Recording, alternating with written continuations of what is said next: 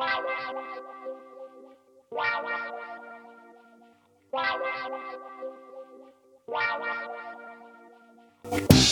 Adventure Jogger, a podcast about trail and ultra running. Meet fascinating runners from the front, middle, and back of the pack, sharing inspiring and funny stories about life and running. Running should be fun, and so should running podcasts.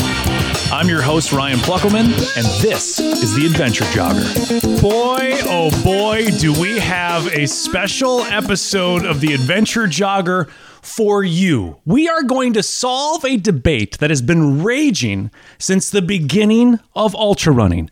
The pacer debate. Are they necessary? Are they a form of cheating? We are going to narrow that down. We're going to solve that debate on this episode of The Adventure Jogger. So I got to call in the big guns. Representing the pro pacer side, he's known as Mr. Western States. 10-time Western States finisher. One time, he was second place, 30 minutes. Basically, a Scott Jurek sprained ankle is all that separated him and that cougar that would be on his mantle. Now, he's also known as a Jizzle Whizzle. Andy Jones-Wilkins, representing the Pro Pacers. Andy, hello. Good to be here, Ryan, and go Pacers. All right, the anti-Pacer. Who can we get? Who would be big enough to take on Mr. Western States? Who would be bold enough to argue with Andy Jones-Wilkins for about an hour? Well, I can tell you, representing the anti-Pacers, the greatest 100-mile runner of all time, period. He's won more 100-milers than anybody else. He's got his own shoe. Karl, the speed goat. Meltzer. Welcome, Karl. Well, thanks for having me, Ryan. You know, it's we'll see if I can beat Andy at this one. Maybe we'll play golf later to solve the real problems. Yeah, if this does, entertaining. If this does come down to a tie, you both have to play golf to figure out who wins this whole thing. I think that's a pretty good thing to pay for, right, Ryan? We'll play some mini golf. I got a mini golf thing, right? See if Andy can get the ball into the clown's mouth before Karl can. All right. You know what? Karl and I have been talking golf for years. We have yet to play together, but one of these days we're going to play, and it's going to be a blast. So, now, Karl, looking forward to it. Podcast. You said off air that you and Andy actually have a similar handicap, correct? Yeah, I mean, I'm a 4.5, about probably something like that. I hover between I hover between a 5 and 6. I mean, I think we talk back and forth a lot when we play, and I think we'd have a good match. I mean, I think Karl hits it longer, but I'm a little bit of an old man golfer. I keep it straight. My short game's pretty good. Right. So learning your lesson from the second place finish at Western States, Andy.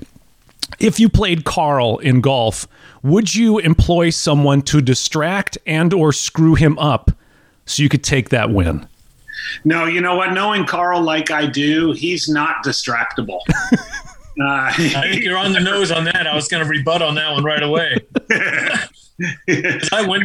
When I play golf, I can say, go ahead and yell on my backswing, give me all the shit you want. But the bottom line is I'm just going to still hit it right down the middle, or try to. But yeah, I don't get distracted very easily. No, he doesn't at all. In fact, the ploy to play with him would be to try to get him to be more focused. Oh, right. Yeah. I mean, a little reverse psychology, maybe play a little bit. You feel that wind coming from the left? Oh, you don't feel it? I feel it. I'd say it's about 4 miles an hour. I'll just hit a high cut right out of that window. Just so you know, if this and when this does happen, we'll try and carry it live on the Adventure Joggers Facebook page. We'll get to something like 1 million followers. We'll hop to the page just to watch Karl and Andy. I think maybe the hijinks in the golf cart between holes would probably be more entertaining than the actual golf. It probably would be, yeah.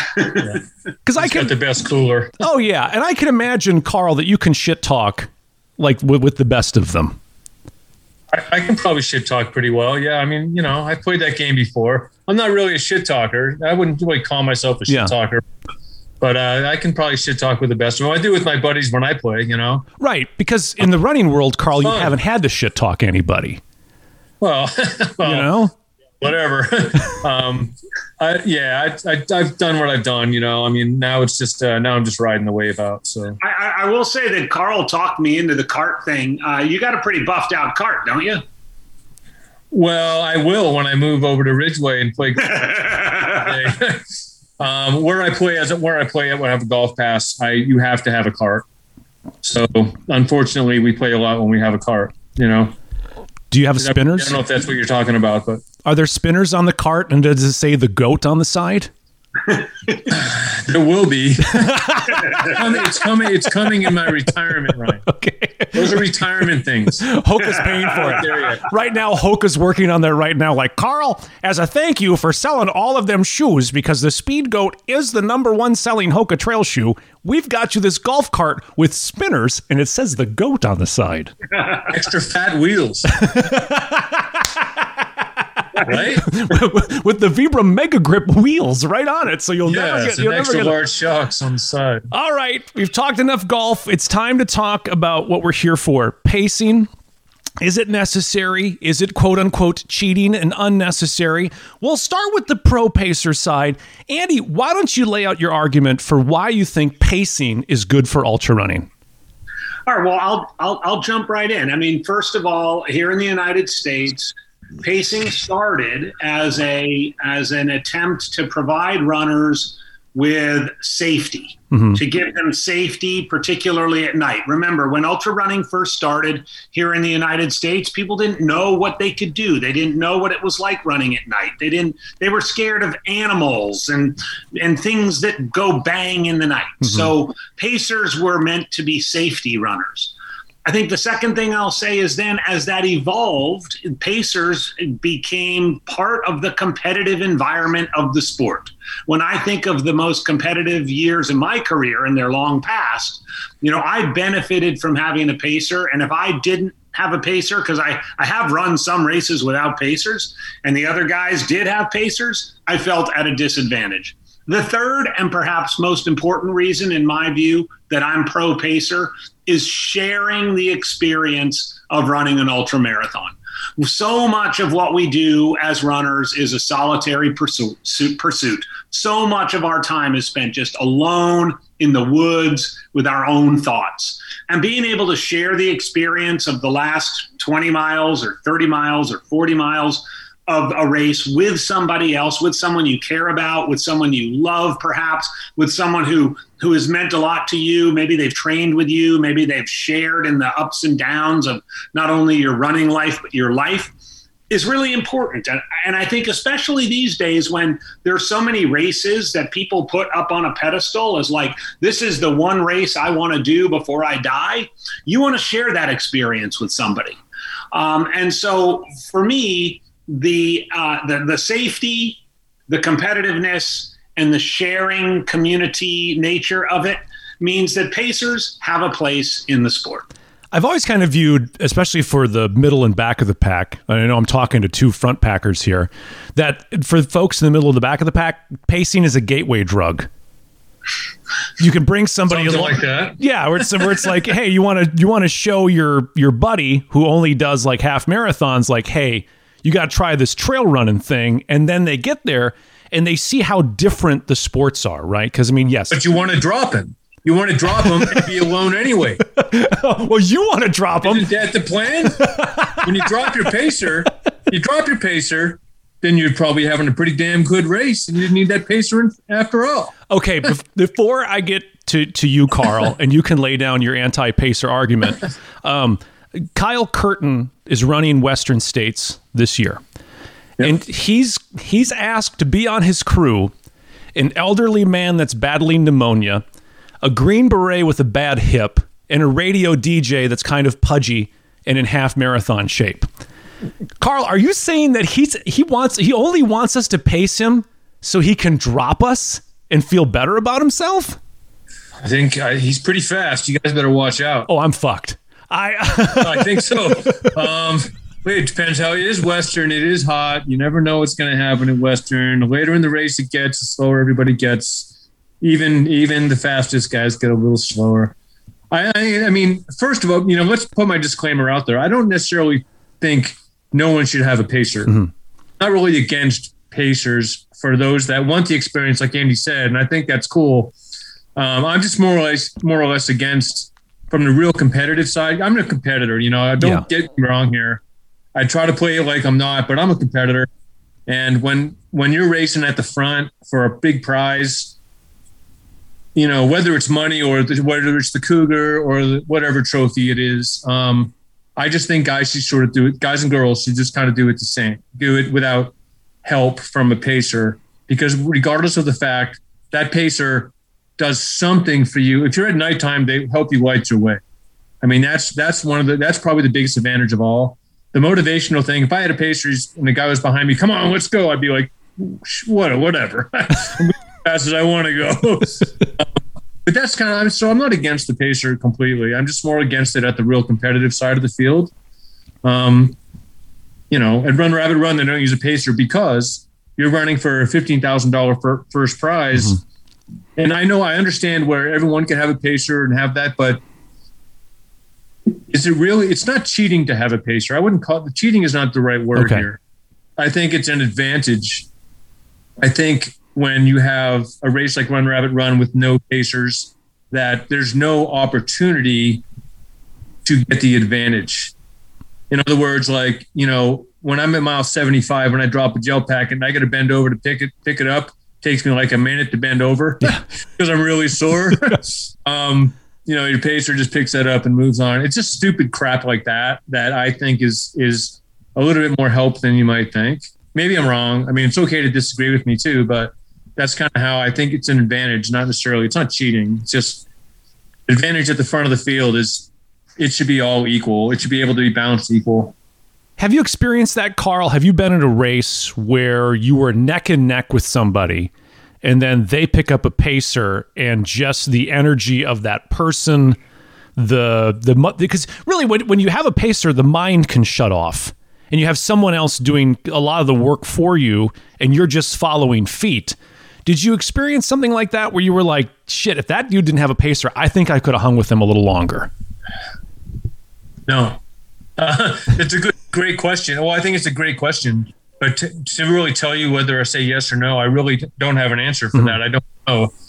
Has someone passed me late in a race that had a pacer when I was having a poor finish? Like I've had all poor finishes at Western. Each time I finished, I would lousy finish. Mm-hmm. Some people that had pacers pass me, but I wouldn't say their pacer made it past me.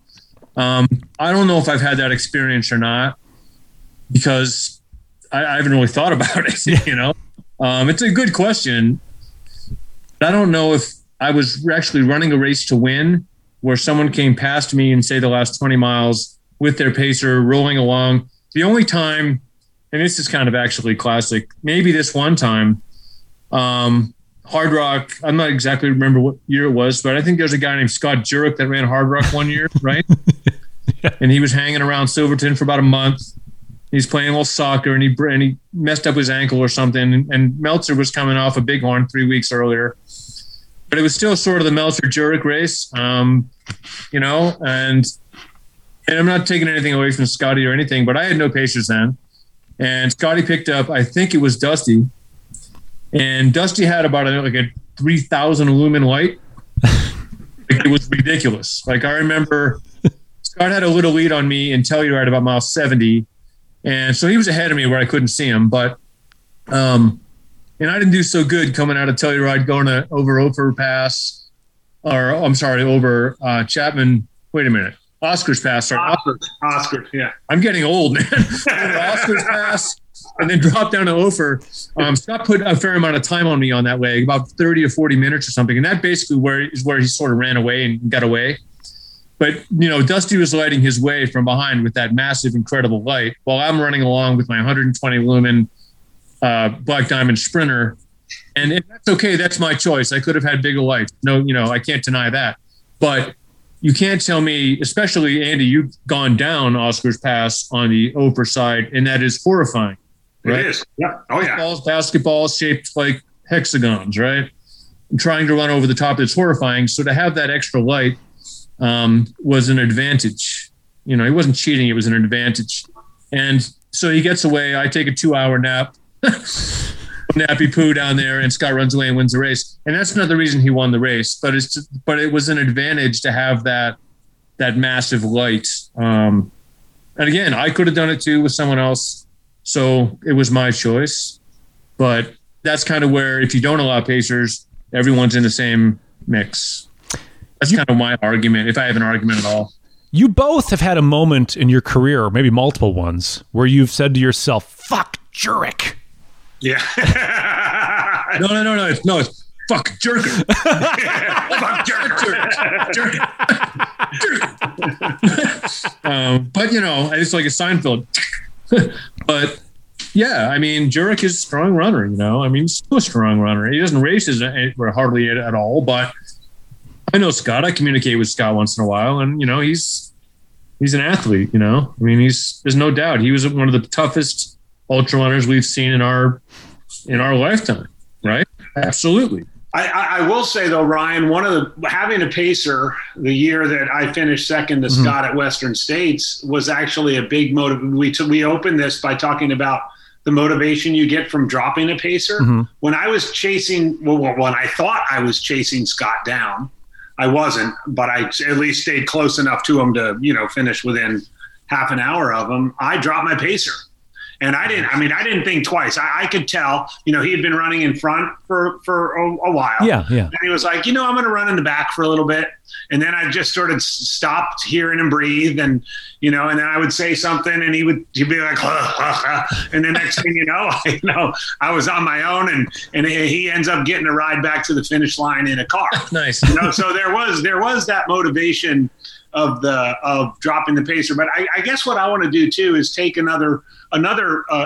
take Karl's side a bit with a legendary runner that's always been somewhat of an enigma in the sport, and that's Matt Carpenter. And when he was asked about his Leadville in 2005 and why he didn't have a pacer, and I think Karl can relate to this. We've never talked about this, but I would guess Karl can relate to this. When Carpenter was asked, why didn't you have a pacer? Everyone else is allowed to have a pacer. And at Leadville, they can carry all your shit. You can give them everything. You can mule at Leadville. It's all good. At Leadville, you can run in a T-shirt and shorts, and they can carry your gels and they could probably carry you. Right. But Carpenter said, it was a really poignant comment. He's like, you know what? I did not want to use up any energy thinking about another person. Yeah. I didn't want to direct my energy to how are you feeling, or did you just clip your toe on a rock or whatever. He was like, I wanted to be 100% in the moment. And so for me, this is Carpenter talking. He didn't want the distraction of having another person with him. And, you know, that's a 17-year-old course record that he had without a pacer, and it's probably going to stay for a while. I think it's a very interesting comment too, because Carpenter, like, he didn't run many ultras, you know, so he didn't even really try. No, right? He didn't even try to have a pacer. Would it have benefited him? I don't know. I think a lot of people rely too much on that pacer I'm picking up my pacer at Big Mountain, so I'll be fine.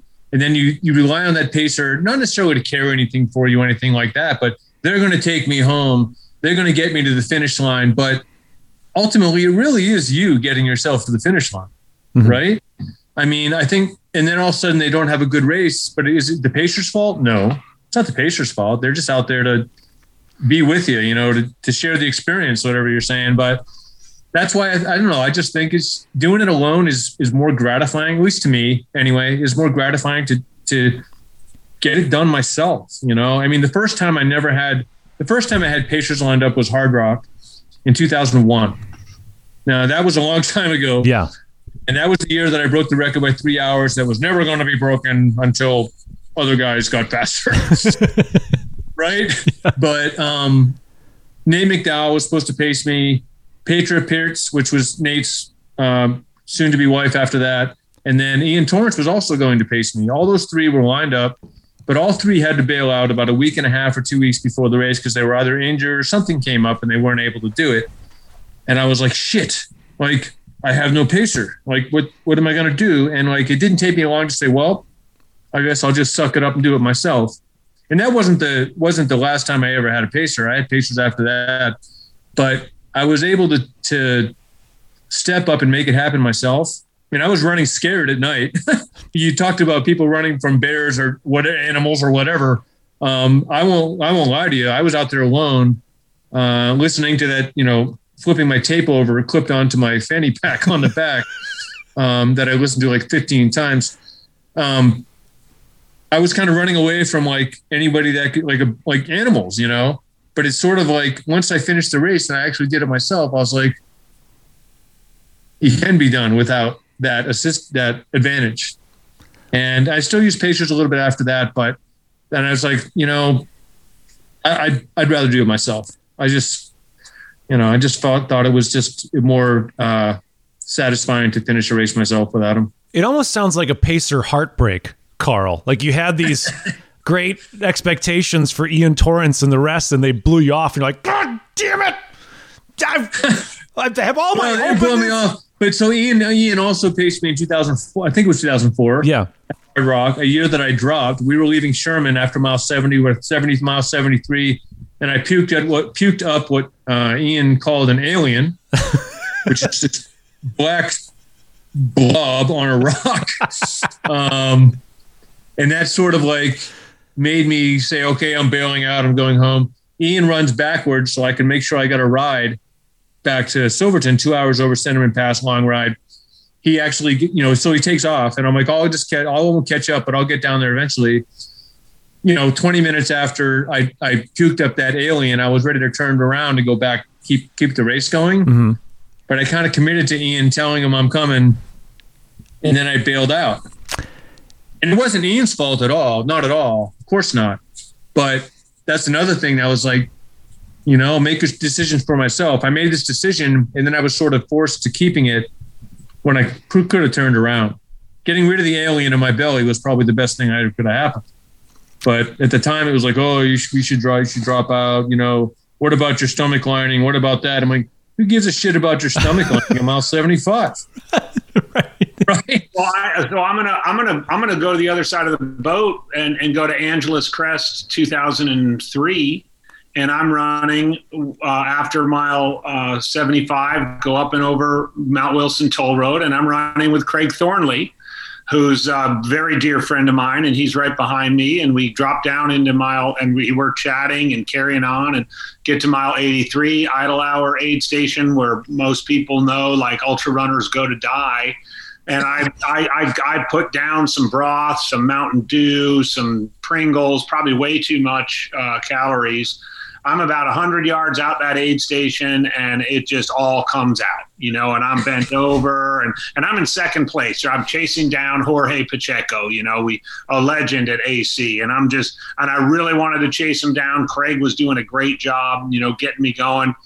And I'm just like on my hands and knees, just, I think I might have popped a Succeed cap and I puked it before it even started to deteriorate. And Craig was like, let's keep walking. Just keep walking.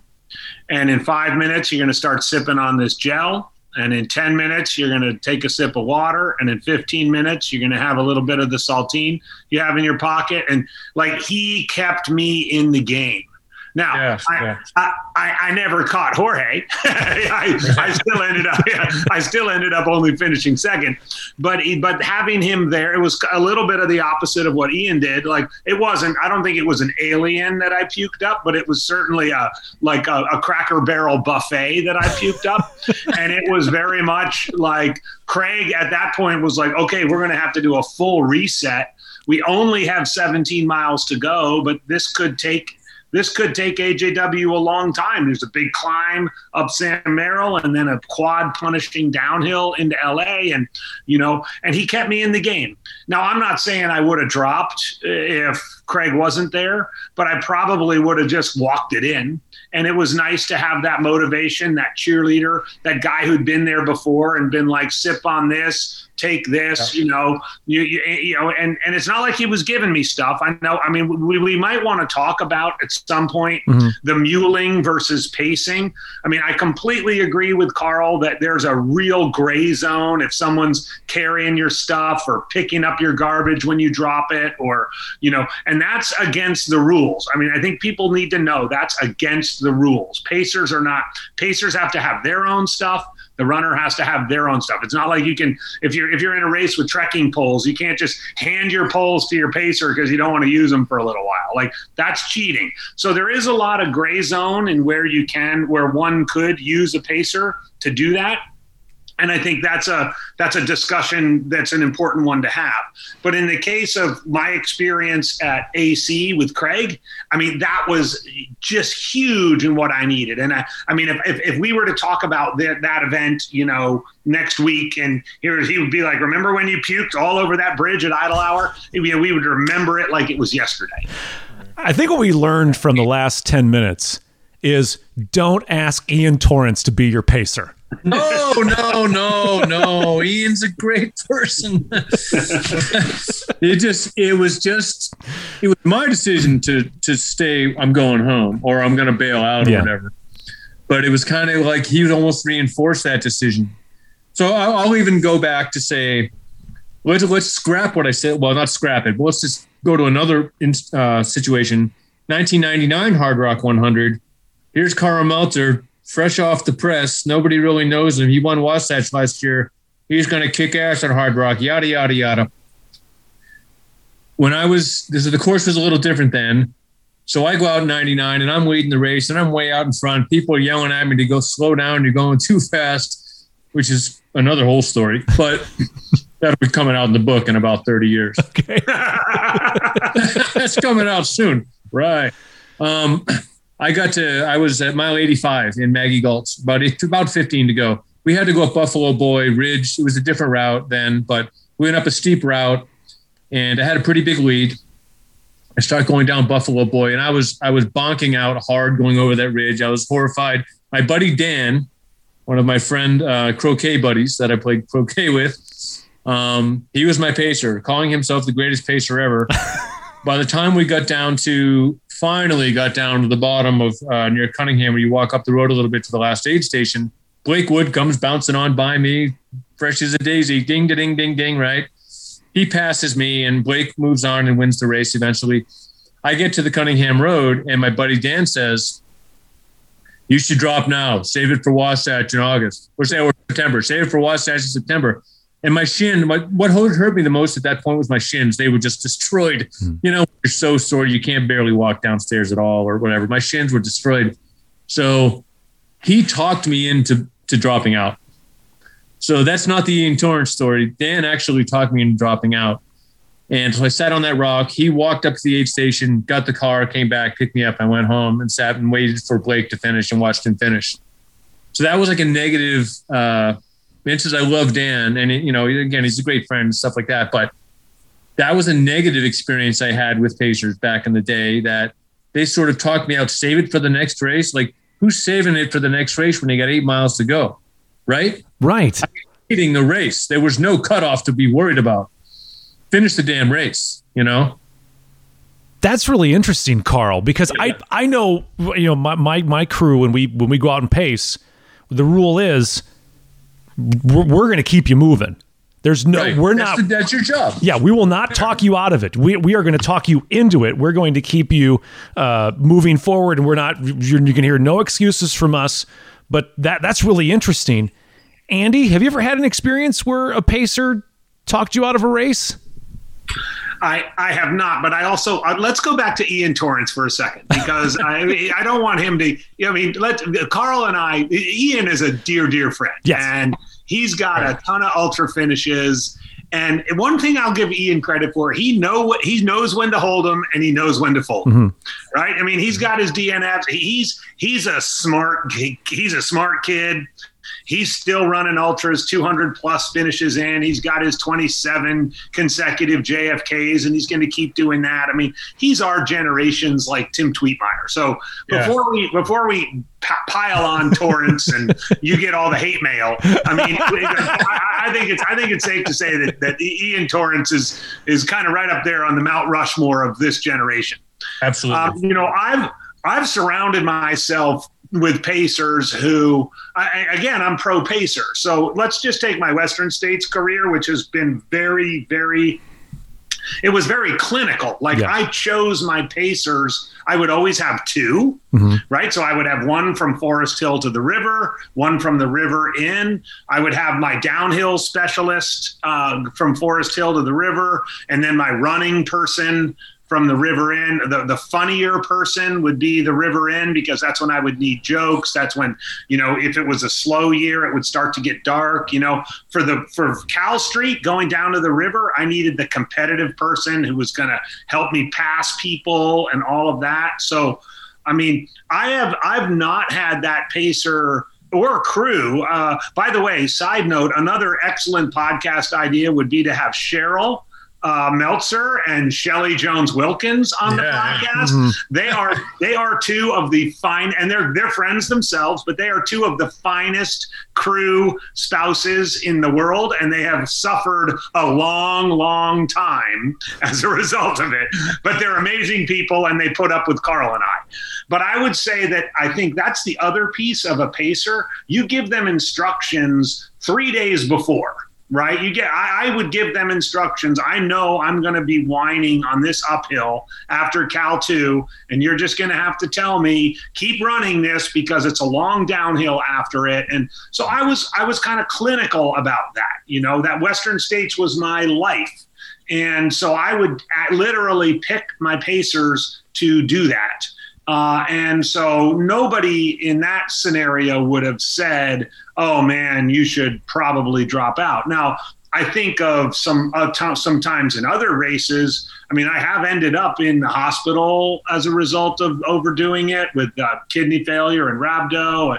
I've ended up in some bad situations because of pushing myself too far, but it's never really been the pacer's fault that I push myself too far, or it's never that the pacer looked at me and said, well, you're messed up, you should keep going. I mean, at Bighorn in 2017, I got a concussion, and I had to sit there. I was slipping in Karl knows the mud there, it's just like insane mud. And they made me sit in the aid station for an hour, and they were looking at my eyes, and there was no way they were going to get me to drop out, but I just had to sit there. So, I mean, there's those kind of things that happen, but I think the pacer, from a competitive standpoint, I would say Karl and I are probably closer than you would think. But if the race allows a pacer, then the competitive thing to do is have a pacer.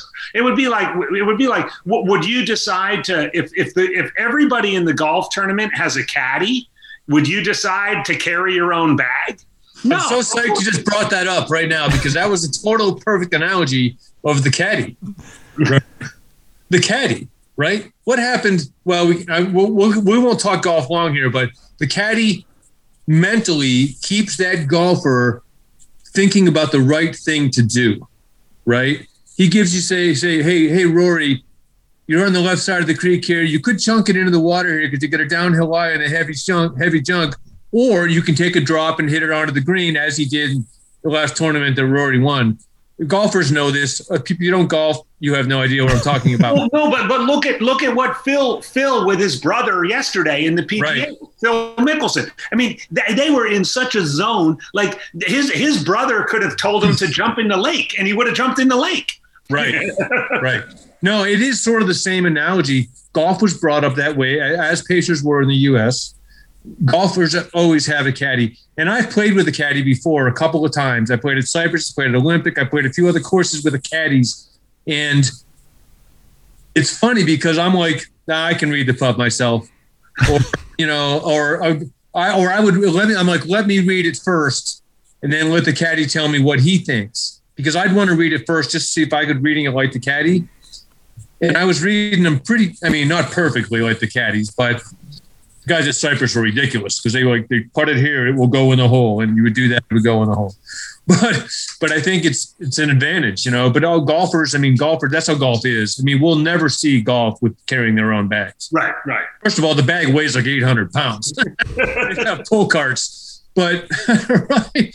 I was just saying, it's a great analogy. The caddies in golf, how an extra person helps you make the right decisions. That's really what a pacer should be. Help you make the right decisions, not carry your crap or be a mule. Help you make right decisions. I get it for the back of the pack. The guys that are the professionals, the elites, well, they're professionals. Shouldn't they just know those things? Right? Hey, Ryan, it sounds like Karl's kind of coming around to the pacer. No. No.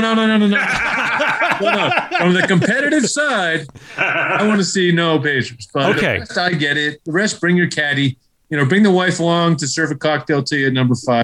Whatever it takes, It's just the competitive side of me that thinks we should do things ourselves. Okay, this is an important question since you bring it up on the competitive side. When we've got the front of the packers, we've got the people that are chasing down course records. Do you think the Western States course record is what it is if pacers were not allowed? If people, yeah, do you think we go under 15 if there's no pacers? Are we still chasing or under 14? I think Jim could have done that without a pacer. I don't remember exactly who paced him, but Andy, I'm sure but was it really for Jim? I know Jim pretty well, mm-hmm. and I think he would have been just as tough himself. He didn't even go into the darkness, so you can't claim darkness. Yeah. Right. He probably, he didn't really have assistants other than he knew he was running with his buddies who knew how to say maybe the right things at the right time when he was not feeling so down. But I think Jim was in such a zone when he ran 14:09. It was his third try, right? Right. In that time, right? Am I right in the third try? Yeah. First time he got lost, right? Anyway, but I think he's at the elite level that he doesn't need someone on his side or to give him the motivation. Danny, do you think he would have gone slower or faster without a pacer? I think his 2 other experiences. Well, he had 3 experiences there. Right. I think that he got that dialed in then. 2017 ending up dropping. 2018 finishing, but and winning. But the 2019. For sure. He had enough course knowledge. He had enough understanding. Yeah. I think he might have done it without a pacer. If I'm correct. He just felt Jared Hazen right behind him. So, mm-hmm. I think at the very very pointy end. So this is where you're crossing over almost into like having rabbits in a marathon or a track race. Right. If you had some fresh guy show up at Green Gate, which is mile 80, in short shorts and a tank top and just said, run 7-minute miles from here to the high school. And you had the leader just go right behind him, with the drone overhead or whatever. Sure. That could probably happen. But I think in the zone that Jim was in, and I think he probably still is in, he didn't need a pacer at that point. Now the experiences he had, he famously missed a turn. We haven't talked about how important it is for pacers. I've always said pacers' first responsibility, making sure the runner stays on course. Right. One of the Ryan, you talked about when the runner picks up his pacer, you can shut your mind off. Right. Part of shutting your mind off is not having to look for the flags or the reflectors or whatever. Mm-hmm. So you as a pacer who are fresh, you've only been out there for a couple of hours, you're finding the markers. You have the map in your pocket. And this is mid packers and even back of the packers, right? Mm-hmm. You're finding the way through the woods and the runner's just running. So a question that I want to bring up that I think both of you can answer really well is people listening to this, whether they decide they're anti or pro pacer at the beginning at the front of the pack, middle and back of the pack, or someone that's tackling a distance that's unknown to them. What would you say? What should they look for in a pacer when looking at their group of friends? What should they look for? Andy, we'll start with you. Okay, first of all, you have to find somebody who will be okay in the presence of you when you're crying. You're up next. Puking, feeling sorry for yourself, wanting to quit, and showing your own vulnerabilities. So you do not want to. You don't want to have your bro bar buddy pace you, right? You want to have somebody who is willing to see you in your weakest moment and pull you out of that. And that's not always easy. It can be embarrassing to be sitting in a chair at mile 87 and crying and talking about how your spouse is not going to forgive you for this because you gave up 6 months of your life or whatever. You need to have someone with you that gets that part of you.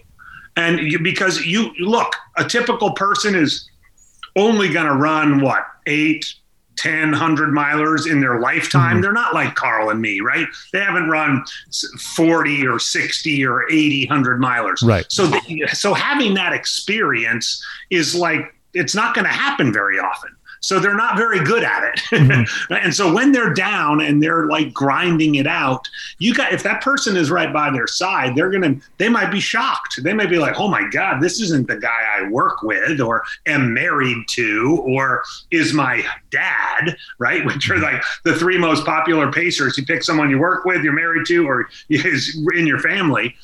I mean, they've got to be able to put up with that. Karl, you want to add anything to that? No, so when people ask me who should I have as a pacer, should I hit the message board at Hard Rock 2 days before and have a pacer? It was like, you want one of your friends. I mean, I think we totally agree on this one. If you're going to have a pacer, have someone that knows you, knows what to say at the right times. And it goes back to, I can talk about the Appalachian Trail, right? I've had my first 2 attempts on the AT were unsuccessful as far as breaking the record. And I'm not putting anybody down here, but I don't think I had the right crew, right? So, but on the 3rd time I did it, I had a guy named Eric Bells, the guy with the beard in the movie, and you guys both know who I'm talking about, but you got to have the right person at the right time to say things that turn off the negative demons, All of a sudden turns off the negative demons, you're right back in it. So I think Andy's exactly right. You need someone someone that can hang, someone that's whatever distance you're doing, whether it's the last 20 or maybe mile 50 to 60 or whatever, they can hang with you. And let me jump in, having spent a few miles with Karl and his crew in that record year on the AT. I mean, they were not. That was not just rainbows and unicorns, right? I mean, Senior was there. Senior is what we know is Karl Meltzer Senior, dad. Yeah. And you kept it really small. You kept the limited the variables. I mean, that's an important piece, by the way, Yeah. Ron. The fewer people around, the better. The less variables, the better. I mean, if you were to watch Karl and me come into an aid station, I remember Karl coming into Wasatch, a big mountain.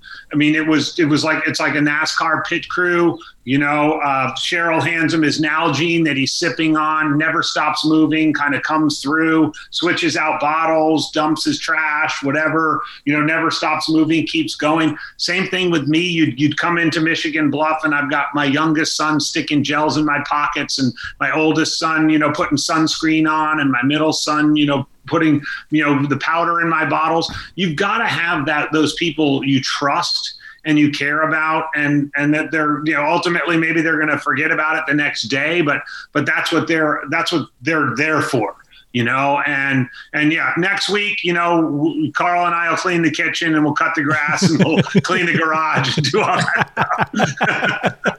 Oh, it's all balanced, right? It's all exactly.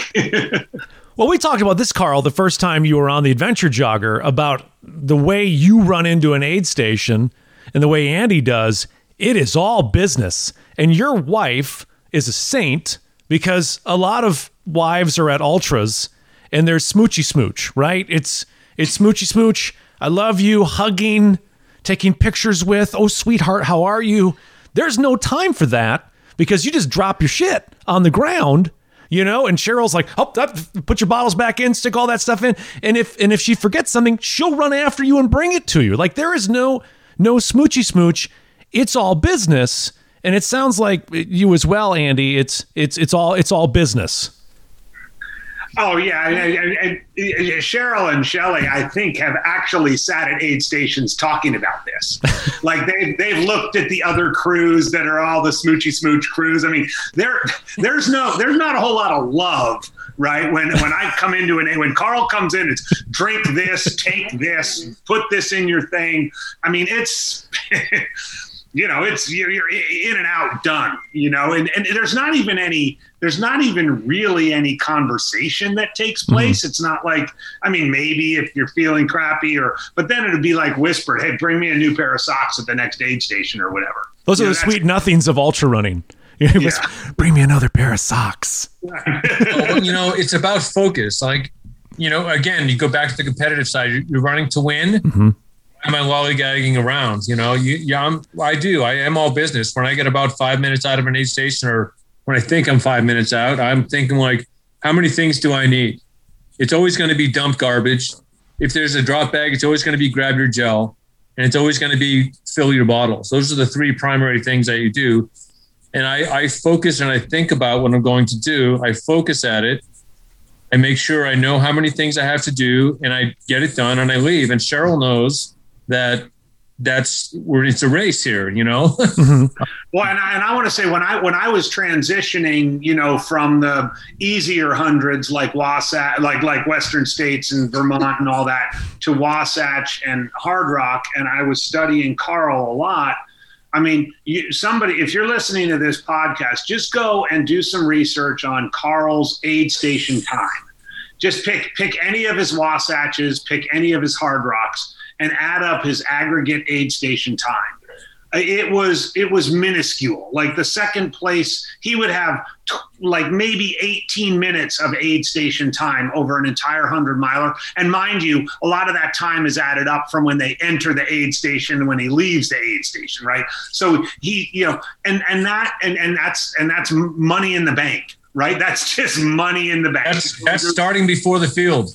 Exactly. Right? I mean, you're getting 30 minutes on when I ran. You get a 30-minute head start because you didn't sit there in your A and have somebody, you know, change your shoes. You just kept going up the trail. And I mean, I know we're deviating a little bit from pacing, but a lot of it is about getting through the event. I mean, you can walk 20-minute miles and do a lot of things. You can eat food walking 20-minute miles. I mean, Karl taught me that on the AT. I mean, you can eat food, you can change your shirt, you can, you know, fiddle with your pack. You don't have to stop and sit in a chair to do that. Pacers, though. That's how No Business 100, my last 100-mile win, could be the very last, but it was October. I beat Grant Barnett by, I don't know, 45, 50 minutes. Well, I guarantee you, if you go back to look at the aid station time on that race, he ran faster than I did. However, he did not win the race. And I'll guarantee you that is the case. I won that race by being fast at aid stations, credited to my wife, Cheryl, and credited to me is that I didn't stop. I mean, my wife's sitting right here. So it's like 15 minutes at the absolute most I had is 15 minutes. So it was very, very efficient. So you're saying the other guy had the kiss of death, basically, the smoochy smooch of death. What cost him? I don't think he was smoochy smooch, and okay. I think he was just kind of a rookie. Okay, I gotcha. You know, but a pacer, we'll bring it back to pacing here. A pacer can help you get in and out of aid stations quicker by helping you focus, right? That's muling. If it's only muling if there's no crew allowed. Okay. Crew allowed, then whatever. But if there's no crew allowed, then if he goes, you know, give me your bottles, or maybe not even give me your bottles, I'll go up ahead and see what they have. I'll go up and tell them you're coming to grab your drop bag. or whatever. If crew is not allowed, then the pacer really should be taking care of himself, nothing else. But what about so I'll jump in and say, I think what the pacer can do, Karl, he's like, okay, I'm 5 minutes out. I'm going to check my garbage, whatever. Yep. A really good pacer on a competitive race is going to say, hey, AJW, we're 5 minutes out from ALT. We're going to get, what do you want? You're going to want some watermelon. You got a drop bag here. You're going to fill one bottle with goo, one bottle with water, and then we're going to get at it. What else you need? And he's going to help me with that checklist so that when I get in there, I get through, I get all that, and I'm out. That's not muling. That's just being that guy in my ear. That's the caddy. That's the caddy saying, remember, and I might have said half an hour before, oh man, I could really go for some watermelon. All right, well, I'm sure they've got some watermelon at this aid station. Or, oh man, I'm feeling a little crampiness. I think we might need to try and get some salt on this aid station, right? You can say that to your pacer. The pacer can help you with that, because then you get into the aid station. There's if you're in the front of the pack, especially, there's all the craziness of being in the aid station, and you might and the pacer walks right up to you and says, "Remember, you said you needed salt? Boom, have this salt right now. Take it down." So, I mean, I really, really think that that's a key advantage. It's right there with like a NASCAR pit crew. You said 5 minutes up there, you needed salt. I'm here with the salt. Take it, and let's get the hell out of here. Yeah. Okay, this can create conflict, though. And people that may be running their first 100 and getting a crew and having pacers, there needs to be, at least for me, the pacers in charge. Because there's some times when the pacer needs to say, we need to go. Like, you've been sitting down for way too long. And that can become a problem with other members of the crew saying, oh, just give them a chance to rest and that sort of thing. So do you guys, well, Andy, you have pacers. Carl's like, the goat. Only the goats pace the goat. But you're talking to me. Cheryl in the background saying, wait a minute, talk to me. Well, hang on. Shelly and Cheryl will talk later. I'm going to talk, Cheryl, I'm going to talk to your agent, Karl, and see if I can get you booked on the Adventure Jogger podcast. We'll make our people work. But I do want to talk to you before it's all done, Cheryl. But no, do you put the pacer in charge when the pacer's with you? Do they have the final say? So Karl mentioned crew aid stations, crew accessible versus non-crew accessible. If it's non-crew accessible, pacer's in charge. The pacer is saying, we're getting out of here, we're doing it. If it's a crew aid station, so it's Michigan Bluff, Forest Hill, the river, anywhere where Shelly is, Shelly's in charge. Okay. Now the first thing Shelly's going to do is talk to the pacer and find out what's he need? What's he doing? Is he talking shit? Is he being weird? Is he, she's a psychologist by trade. So she's getting in that data, and then she's saying, okay, well, Andy needs to do this. He needs to get this, and then needs to get out of here in 2 minutes. So that would be but I'm completely comfortable putting the pacer in charge, particularly because, like you asked the question you asked earlier, there's someone I trust. I've put my trust in, and they're going to do it. Here comes Shelly too. So Shelly's here. Oh my God! Wait, the wives are here. My pacer just handed me a beer. I mean, come on. Here's Shelly. See, where's your beer, Hello. Where's your beer? Okay. Where's Shelly? There she is. Sorry, Ryan. It's old home week. It's okay. It's okay. Shelly, can we ask you a question really quick? This is Shelly Jones Wilkins. How tired are you of Andy's shit on a scale of 1 to 10? Okay. Well, you know what? I just don't actually record it anymore. It's right over. Great answer. You just get inured to these things after 30 years. Shelly, great answer. What was the most annoying or like moment at a race where you're like, Jesus, I married this guy? But there's so many. Do you want to take a minute and think about it? There's probably multiple things there. I mean, you do realize there's so many. This is 4100s, right? Yeah. How many moments are there? Gosh, annoying. I think that You stumped me. I would say probably the regular bear call, barfing. Can't you just throw up quietly? I mean, really. I don't think that's possible. I think it really is like a bear mating call or something weird. I don't know, but he throws up in the most noisy, obnoxious way possible. So yeah, that would be it. And it's usually right at the end of the race when you're like celebrating. Oh! Shelly, in my world, honey. Shelly, was there a moment in your marriage when you realized that you were married to kind of this cult hero in a weird sport? Oh my.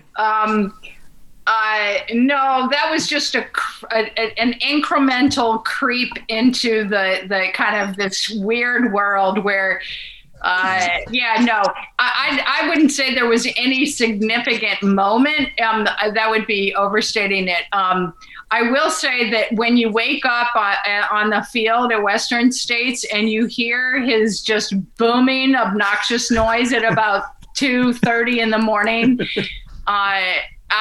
that's really weird. So across the stadium, that's weird. That's your husband. Yeah, that's just weird. So, I mean, yeah, there's no end to it. Well, the fact that people do impersonations of your husband has got to be. I didn't know that I would actually like. Actually, Ryan does one. Oh. Right. Okay. Give it a second. Here we go. Okay. Close your eyes, Shelly, so you can see if you think it's Andy or not. Okay, here we go. Hey, Shelly, I'm going to need some watermelon at the next aid station.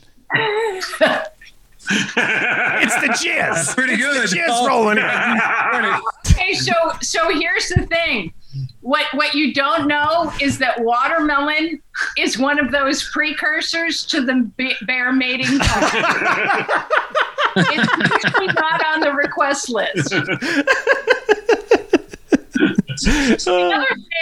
other thing about Andy is that he knows if I'm crewing him, he just doesn't get to tell me what he wants. I just give him what we plan. It's all scripted, and so we don't have negotiation or special request. Occasionally, I'll surprise him, but yeah, he just has to deal with what I give him.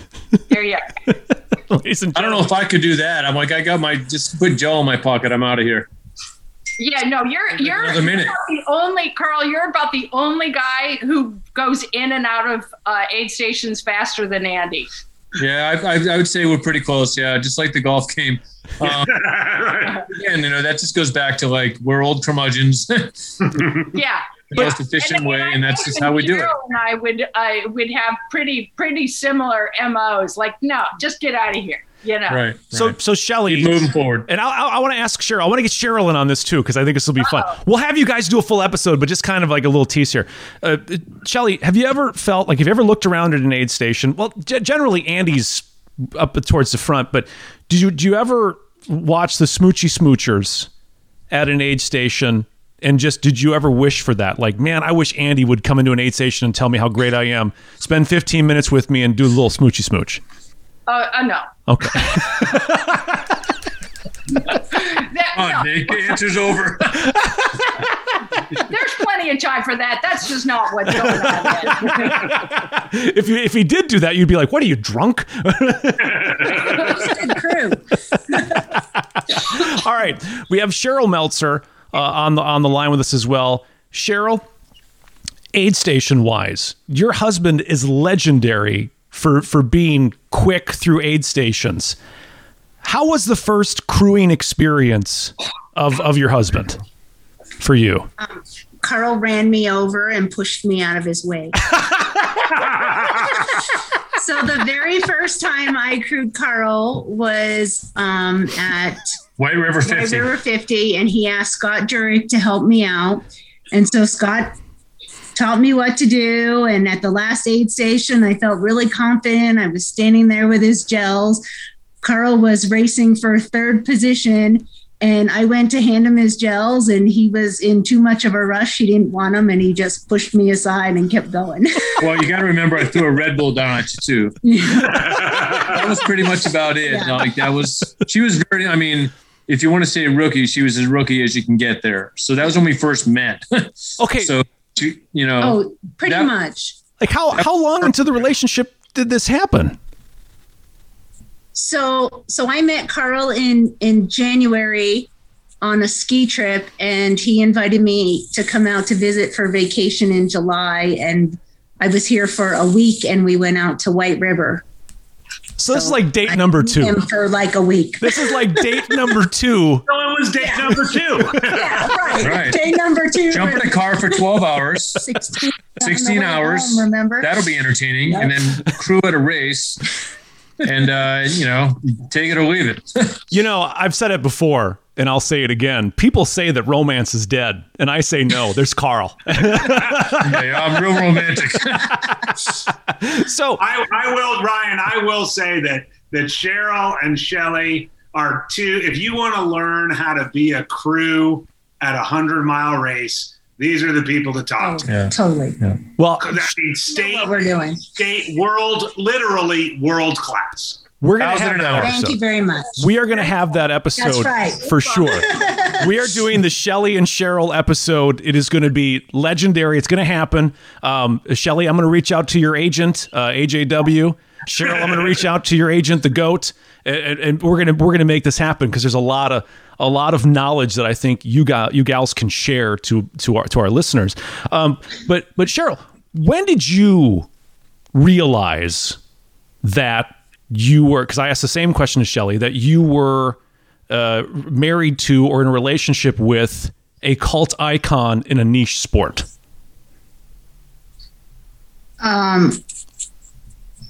Probably that first race at White River. I mean, it was just, I was amazed to see when I first met Karl and he told me he ran hundreds. I had no idea what that meant. Yeah. And so then when I went out and got to crew and pace him, or well, not pace him, crew him. Pace, what? Excuse me. Crew him said the dirty at the word. race. And to see people talk about him or just try to take his picture, I was like, what's going on here? I don't understand. And so, eventually. That was 2000. It might have been 2002 or something like that. It was pretty early in my career. I mean, it's more people probably know me now, but even then it was like 2004 or something. I don't know. When did I meet her? I don't know. But yeah, it was a cool experience. I mean, she did great. I mean, she had Jerker on the side, kind of, bringing her to the right aid station and stuff. So she figured it out pretty quick. I'm hoping, and it may not be true, but I'm hoping the Karl proposing to Cheryl story was he had the new Speed Goat pack on and he put a ring in there. And at mile 80 aid station, he comes in, starts throwing all of his stuff on the ground, then chucks a ring on the ground, says, "What, you in?" And then he started running and you had to chase him after to give him an answer. Well, yeah, that was close, but I not quite. Oh. I gave her I just gave her yeah, right. Is that it? It was Yeah. a Valentine's I gave her a Valentine's Day card with the phone number to the Justice of the Peace. That was Right? it. Yep. And then we met at the bridge at a place called, it's a White Pine Trailhead that I run on a lot. We met there with the Justice of the Peace. We paid her $100. We got married. I went home and mowed the lawn and we went out for sushi. That is our wedding. Again, $100. Yeah, romance. They say romance is dead, and I say no. I say the Meltzers. Very romantic. And at the time, I had no money, so $100 was a lot. But yeah, that was pretty simple. I mean, that's how I did it. That's awesome. That's the best story ever. I mean, seriously, if you never listen to another episode of The Adventure Jogger, you got the best story out of I can't top it. I might as well just cancel the podcast. How to get married pain-free. All right, Shelley, I got to ask you, how did Andy pop the question? Was it a big deal? Did he skywriting and unicorns and rose petals? Like, okay, Shelley, I think it's time we finally make this official. Oh no! We'll do it right at the end of Western States. Now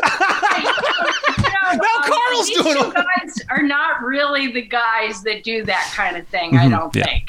No. I will say it was slightly more in the traditional mode. It was New Year's Day night. Okay. And his folks knew we were going to a New Year's Day party, and his parents knew that this was in the works, and so they waited all night for him to propose to me on New Year's Eve. And then it just didn't happen. It didn't happen. We had plenty of opportunity. It was, I DNF'd on New Year's Eve. I had to wait till New Year's. There you go. You didn't have a pacer. Exactly. So I had to reboot, So after the whole party was over, then he finally did propose. And that was actually knee down right in front of the Christmas tree. It was pretty good. Wow. All right. Man. Well, I told Cheryl's parents that we were already married 3 weeks after we were married. So my sister was planning a wedding for a year, and it was a month after we actually got married. So tell anybody. We didn't want to interfere. And when we went to her wedding, everybody kept asking when we were going to get married. And so the next morning we told everybody that. Okay. Cheryl, have you ever ran with Karl during a race? We don't want to say pace, but have you ever ran? Yes. Really? I'm at Lake Martin 100, the last 7 miles. And he told me that I was not pacing him. I was going for my daily run. I did have to tell him that he had to go faster because he had to break the hour mark. And he said to me, I already have the W. And I said, I don't care. We have to break the hour mark. I won by 6 hours. That was a cool little 25-mile loop. But yeah, I was way out there. So she went with me. I was struggling, but it was mile 93. Who cared, right? So it didn't matter. But that's the only time you didn't mule. No, she just came with me and it was cool. It was nice, good experience. I love that. You're not pacing me. You're going on your morning run beside me on the same trail during a race. Shelly, have you ever paced Andy Jones-Wilkins? No. I do run, but I am really lousy on the trail. I don't have good footing, so that would be a recipe for a not good time. He'd drop you. So I stay in my lane in this respect. My kids, on the other hand, have definitely paced Andy. Carson did yeoman's duty on the slog in from Cunningham, yeah. They've all. Has Tully paced you? Mm-hmm. A little bit. Yeah. So they got better feet than I do. Okay, now here's the question for you, Andy. If Shelly were at some point to pace you, would you drop her? Oh, definitely. No, I couldn't. I mean, to go. He's looking for the right answer here. With the Matt Carpenter line, I couldn't drop her. So I don't know what I would do. Perhaps a DNF. All right. I think that, I've asked Shelly, I've thought about it, but Shelly's too important to be like at the age. She's too important as a crew to waste as a pacer. There you go. Wow. Wow. Yeah. Yeah. Bravo. Quote that. Yeah. If you have 5 people, this is for the listeners. If you have 5 people come to support you at a race, like the 2 most important people, if you pick the 5, The two most important should be the crew people. They're going to drive the cars and do the charts and do all that and stay up all night and get the food and all that. The pacers are just going to go out and have a good time and probably be tired when they finish. So the most important people are the crews. And I actually wouldn't want Shelley to get tired out pacing so that she wasn't there at like Highway 49 to be like, Ian Sharman just left here a minute ago. You can catch him, like that's important. You're too important. He would, yes. Right. That was an awesome answer. Yes, it was. I want to say something also about both Cheryl and Shelley that I think is really valuable for Karl and I. They really understand and care about the competitive nature of the sport. Like I know Shelley, and I think Cheryl does this. Shelley, in my years at Western States, would literally analyze the runners coming through ahead of me and write down at Michigan Bluff in particular, mile 55, write down on a little piece of paper when they came through and how they looked and how long they took at the aid station. And then she would just shove it in the back of my pocket and say, read it on the hill, on that gravel road hill when you start walking out of here. And it was always spot on. 2010 was a great example. I pull out the piece of paper and it says, Anton, Jeff, Killian, you're not going to catch those guys. That's what it says, right? And then the rest of it is like, well, you might catch Hal. He looked like shit. Hal always looks like shit. Right. You might catch so-and-so, whatever. Paul DeWitt stayed here and changed his shoes for 15 minutes. Paul DeWitt always did that. Karl paced him for a little while. So, I think those are the things, when Karl, Cheryl knows like every course record split and all of that stuff. Like these are important things that that are like deeper into the sport than most people realize. Those are great answers, Andy. We now turn to Karl, the speed goat Meltzer, whose wife Cheryl has never paced him, but she's gone on her morning run next to him on the trail. Now, I kept her behind 100 yards, no light assistance. I think that's a bullshit lie. But Karl, all right. Let's just say, for whatever reason, you've decided you're going to let Cheryl be your pacer. Would you drop Cheryl? Yes. Oh, absolutely. I don't think I would accept.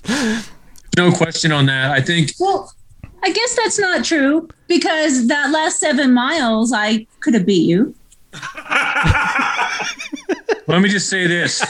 When you have a 6-hour lead with 7 miles to go, no offense to all the other runners, don't get me wrong here, but probably don't need to push it in. So you just kind of weigh in. Okay, that's number 31 or whatever the hell number that was. Again, great course, great loop, but at the same time, I don't know. I think Cheryl's run with me 7 miles one time at 100 miles. That's all I got. That's all I got. That, ladies and gentlemen, is why he puts the GOAT in Speed Goat, greatest of all time. So can we end this pacer debate with, so I think we're all in agreement that pacers in the middle and back of the pack are great for the ways that Andy talked about, great gateway drug to get people in the sport. But if you're going to stay strong, Karl, on pacers in the competitive part of the race, the big dogs chasing the W leads to an advantage. It just leads to an advantage. I think if everyone, again, we talked about it already, but everyone's on the same level, right? Mm-hmm. Whether you have a pacer or not, it's okay to take advantage. I get it. You can have a pacers at Western and so many races. It's okay. I'm not against the guy taking advantage of that because you can use them. Why wouldn't you? I think pacers should not be allowed on the competitive side of things. It's just, I don't know. Is that even answering your question? No, I think Karl, it's good. I think it's a good, solid answer, Karl. And we'll wrap. Go ahead. It's just my view. It's not wrong or right. But I think that people are trying to finish their first 100 and they want to share the experience. It's good. I did the same thing at my first Wasatch 100. You could have as many pacers as you wanted. Mm-hmm. I had 3 people following me while I was wandering around in circles, hiding in the woods, taking naps, while the 3 of them shot the shit,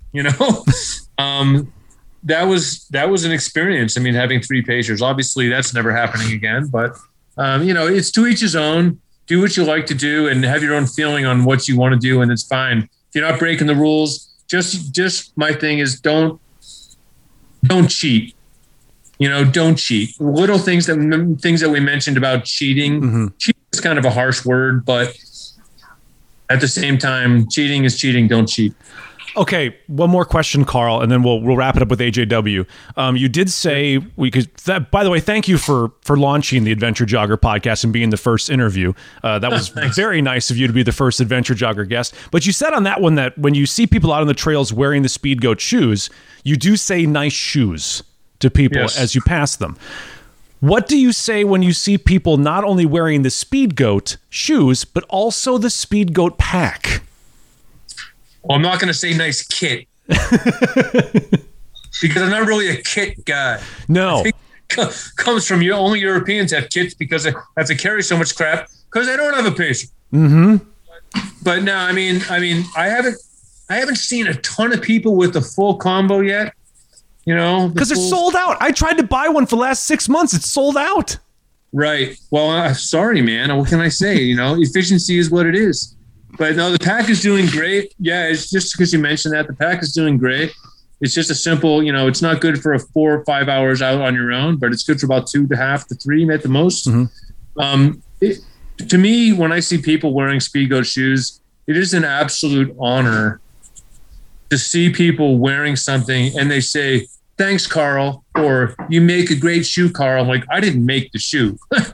You know what I mean? I suggested how to make the shoe and how, a couple different part of the processes. But the bottom line is, like, when you have something like that out there, I can't tell you how much of it is an honor to see people know that it's my shoe. Mm-hmm. It's not just Speed Goat from Hoka. It's Karl's shoe, that's priceless. That's better than a hole-in-one. Oh, for sure. So for sure. Mm-hmm. It's a really cool thing. You have to say nice shoes, and that's a sweet-ass fanny pack. That's a sweet-ass fanny pack. And then say nice socks, too. Right? Hey, nice socks, shoes, and fanny pack, and gloves and hat you got on there. I'm not going to say that. How about nice setup? I don't know. I like that. Like I said, it's just an honor to see that stuff. My buddies and I have talked about this in the 1990s. We talked about, wouldn't it be cool to have your own shoe? Kind of like Michael Jordan when he started having, Jordan. Yeah.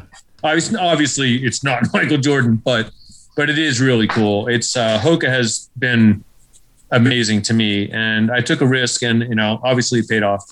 Okay, you can say sweet ass outfit. That covers everything. Outfit. That's my grandma calls everything. Sounds like I'm going to a dance. Okay. What the hell is an outfit? I will leave you to come up with your own term, Karl. We'll cover that on the next time we talk to you. Outfit. Okay. You poll the audience and ask them what they think he should say. Yeah. That's what we're going to do.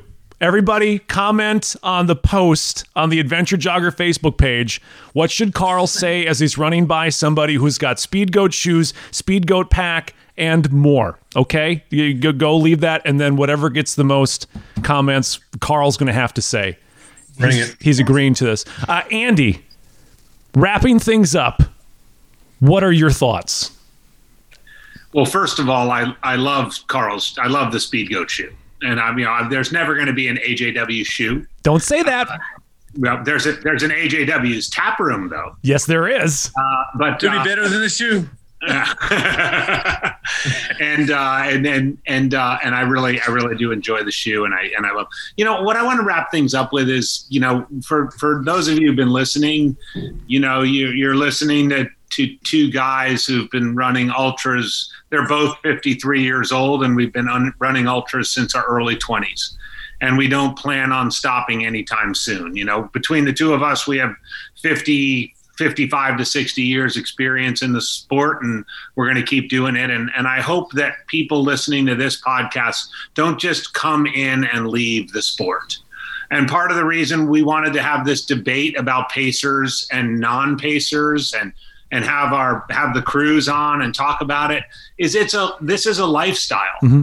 Running ultra marathons is a lifestyle. You know, Karl driving across the country to run Lake Martin, or me driving across the country in a couple weeks to run Bighorn and then go hang out at Western States. I mean, people ask me all the time, AJW, you haven't run Western States since 2014. Why do you travel across the country every year to go there? And I'm like, well, it's a big part of who I am. It's a big part of the reason I love this sport and the community and the love I feel in this. And especially after the last 18 months we've been through, you know, we want to be together. We want to celebrate our tribe. We want to have guys like Karl and I on a podcast like this with you, Ryan, because this is what we love to do. You know, Karl and I are going to wake up tomorrow morning, probably earlier than most of the other people on this podcast, and go for another run. You know, and it might not be as fast as it was 10, 15 years ago. And it might not be, you know, with a bunch of photos taken, you know, with a selfie, with a good view, but we're going to get in the work and we're going to get it done. And I think that's to be celebrated. And whether you're pro pacer or anti pacer, being part of this community, being part of what it means to be an ultra runner, you know, that's what it's all about. Very good stuff, gentlemen. Amen. Thank you both for taking your time. Andy, I know you've nearly signed the deal to be an Adventure Jogger race team member, meaning I sent you a free shirt. So, is it cotton? Yeah. Do you want one, Karl? I want a cotton shirt, man. Dude, would you seriously wear an Adventure cotton shirt anymore? Would you wear an Adventure Jogger race team shirt, Karl? On the podcast? Well, you know what? I'm sending you one. I'm gonna message you for your size and your address, and you've got one coming your way, Karl. Well, I will wear it in good taste. And Ryan, speaking of the shirts, you are going to be traveling out to Western States for the first time, and you've never been there before, right? No, I crewed there in 2015 and paced. Okay. So you've been there before, yeah. Yeah. So I look forward to reconnecting with you out there. I'm going to give you this is going to be the story of Western States that you can write for I Run Far. The headline will be Kyle Curtin of Durango becomes first Western States finisher to officially drop all his pacers and embarrass them. That's pretty cool. I like that. 3 drops. A triple pacer drop. Yes, exactly. Thank you, gentlemen. I appreciate so much of your time. It was great storytelling. This was a great episode. Started as one thing and turned into another, and I'm sure glad it did. Thanks, guys. That's how it work. Yep. Thanks for listening, everybody. The Adventure Jogger race team shirts details coming soon. We are 100% listener supported. You can make a monthly pledge on our Patreon page. Just search The Adventure Jogger on Patreon or go to theadventurejogger.com. Join the community on Facebook and Instagram by searching The Adventure Jogger. And subscribe to The Adventure Jogger wherever you get your podcasts so you don't miss a single episode.